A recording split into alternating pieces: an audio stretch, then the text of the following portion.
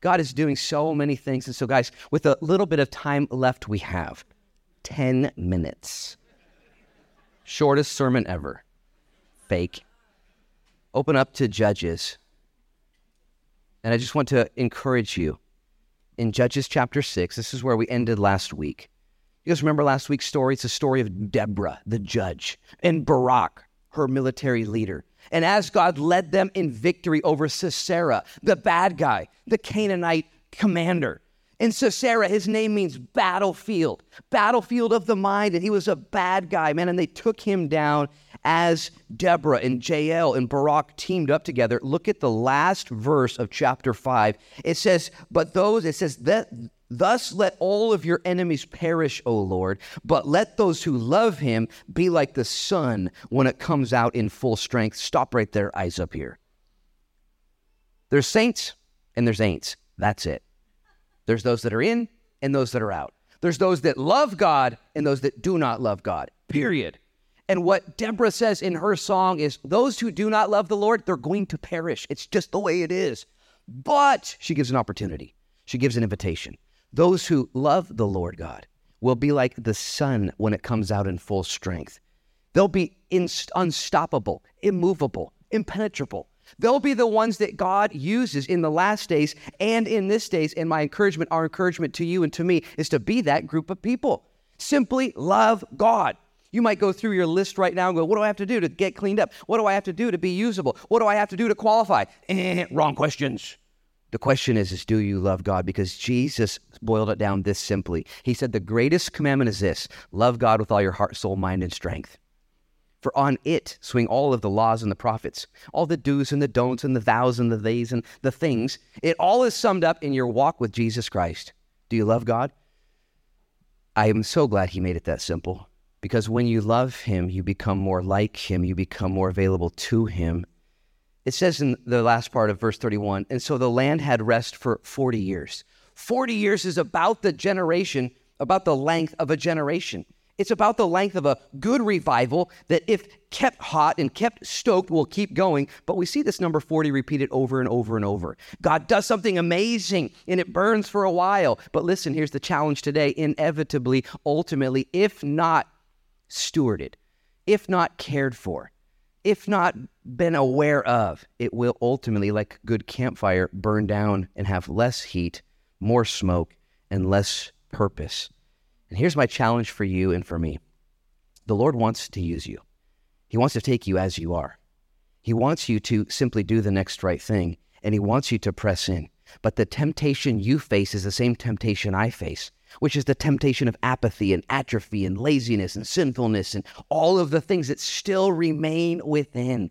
And God wants us to, even today, cry out to him. As a matter of fact, let's study. You guys remember that the book of Judges is entitled, in our study of it, Stories of Failures and Forgiveness. How many of you guys, since becoming a Christian, since putting your life right, have failed once or twice? Raise your hands if you failed. Okay, if you didn't raise your hand, you're a liar and a failure. Good job, Welcome to church. Man, you've blown it. I've blown it. We blow it. It's going to happen over and over. What do we do when we blow it? Where do we go? Let's read a few of these verses, and we'll study them next week and the week beyond as well. It says, then verse 1 of chapter 6, the children of Israel did evil in the sight of the Lord, and so the Lord delivered them into the hand of the Midianites for 7 years. Stop right there, eyes up here. Let me just pull out this thought in the time we have left. When did they do evil in the sight of the Lord? When they had peace for 40 years. When they were in a time of complacency, I'll use a different word, prosperity. I need to put this challenge out because we here in America are still in a place of prosperity, whether you know it or not. Gas is $4.50 a gallon now, and it's getting crazy. Inflation has taken over. Uncertainty and chaos are all over the place, but we are still in a season of prosperity, whether you believe it or not. And that is a dangerous place to be. Because in seasons of prosperity, if you're not applying disciplines and purposes to your life, you're going to find yourself just like the children of Israel doing evil in the sight of the Lord. I love prosperity. I love comfort. I love ease. I love peace. Somebody say amen. Amen. But listen, if you're not applying purpose and discipline during those seasons of peace and complacency and prosperity, it ultimately will become a curse to you and your life will get out of control. This happens not just spiritually, but relationally, physically, in our diets, financially. Have you ever found yourself not taking care of your physical body or your relationships or your spiritual body or your finances, not taking stewardship over those very important areas of your life, only to get to a season where all of a sudden, and the doctor wants to talk and the lawyer wants to talk and the cops want to talk and you're in trouble? Has this ever happened to you? And your friends don't want to talk to you and it's all out of control? I take comfort in this. Because as we study this story, it's the same as my story. It's the same as your story. And yet God wants to give us an opportunity today to say, I don't know if my relationships are exactly what they should be. I don't know if my finances are exactly where they should be. I don't know if my physical body is exactly where it should be. I don't know if my relationship with the Lord vertically is exactly where it should be. And the Lord says, what are you going to do about it? And as you cry out to the Lord, like the children of Israel do, let's just read a few verses and we'll study this in detail as we have more time. It says, and the hand of Midian prevailed against Israel because the Midianites and the children of Israel made for themselves dens and the caves and the strongholds which are in the mountains. Man, I want to unpack this and I want to teach it right. But did you notice what happens when they find themselves not disciplining themselves to stay tight with the Lord? They live in dens and caves and strongholds. Okay, this is not good. We're going to call it different. This is humiliating. But you know what God does through humiliating seasons of our lives is he humbles us. He gets our attention. And if you find yourself living in a den or a stronghold or in a hole in the ground because of your decisions, because of your actions, did you know it's because the Lord loves you? The Lord loves you too much to let you sin successfully. Somebody say amen. He loves you too much to let you sin successfully. Your sin, your rebellion, your laziness will eventually get called out and evidenced in one shape or another, both vertically and horizontally, because the Lord loves you. He wants to get your attention. He says, don't waste your life.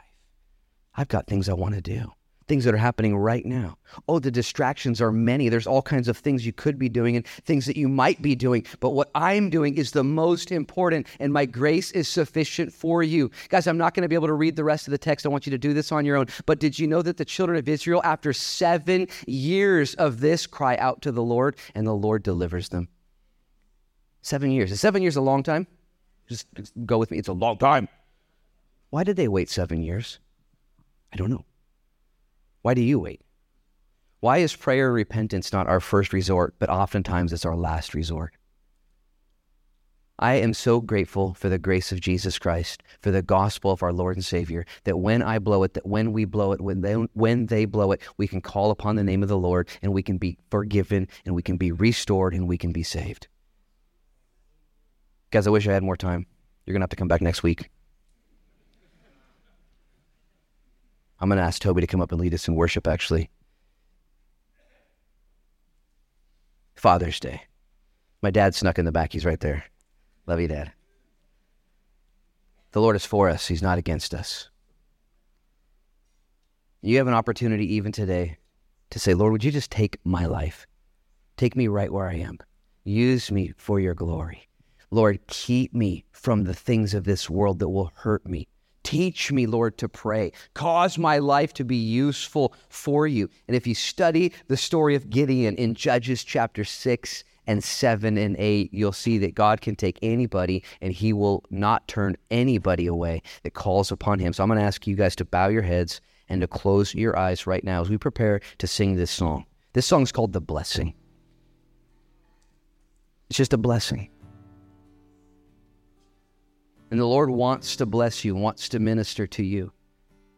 And I trust that the Holy Spirit, even today, we've covered a lot of ground and talked about a lot of things, that the Holy Spirit has spoken to you and said, I see you there. I see you. I see your church today. I see you're seeking me. I see you're in a battle right now that's not easy for you. You got questions. You got hurts. And you got anger. I see it. The Lord sees all of this in your life and he says, come to me. Come to me, all you who labor and are heavy laden. Jesus will never leave you nor forsake you. Jesus promises to walk with you through every valley, through every shadow, through every difficulty. Not only will he be with you and he'll never leave you, but the Bible says that Jesus forgives you all of your sins, past, present, and future. All the things you wish you would have never done, all the things that you wish you could have accomplished, the Lord covers in his grace. And what he asks us to do is to simply respond to him, to trust in him, and to let him take us as we are. Before we sing this song, I'm going to have you stand in just a minute. If you're here this morning, and you would simply say, Lord, take me as I am right now. Take me today, Lord. I need help. I don't want to leave this church today the same as I came in. I need to leave different. I need some restoration. I need some peace. I need some deliverance. I need some help. I just need whatever you have. Whatever you choose for me, Lord, I'll take because I trust you. You're my Father in heaven. I trust you. And I give my life to you. And I ask you to use me in whatever way you seem right. Whatever way, Lord. If that's you, if you're here this morning, you need the Lord, to be your Savior, to fill you in that way. Would you just right now, everyone's got their heads bowed and eyes closed. Would you raise up your hand right now? Hands everywhere. Everywhere. Surrendering to the Lord. Just keep your hand up. It's powerful.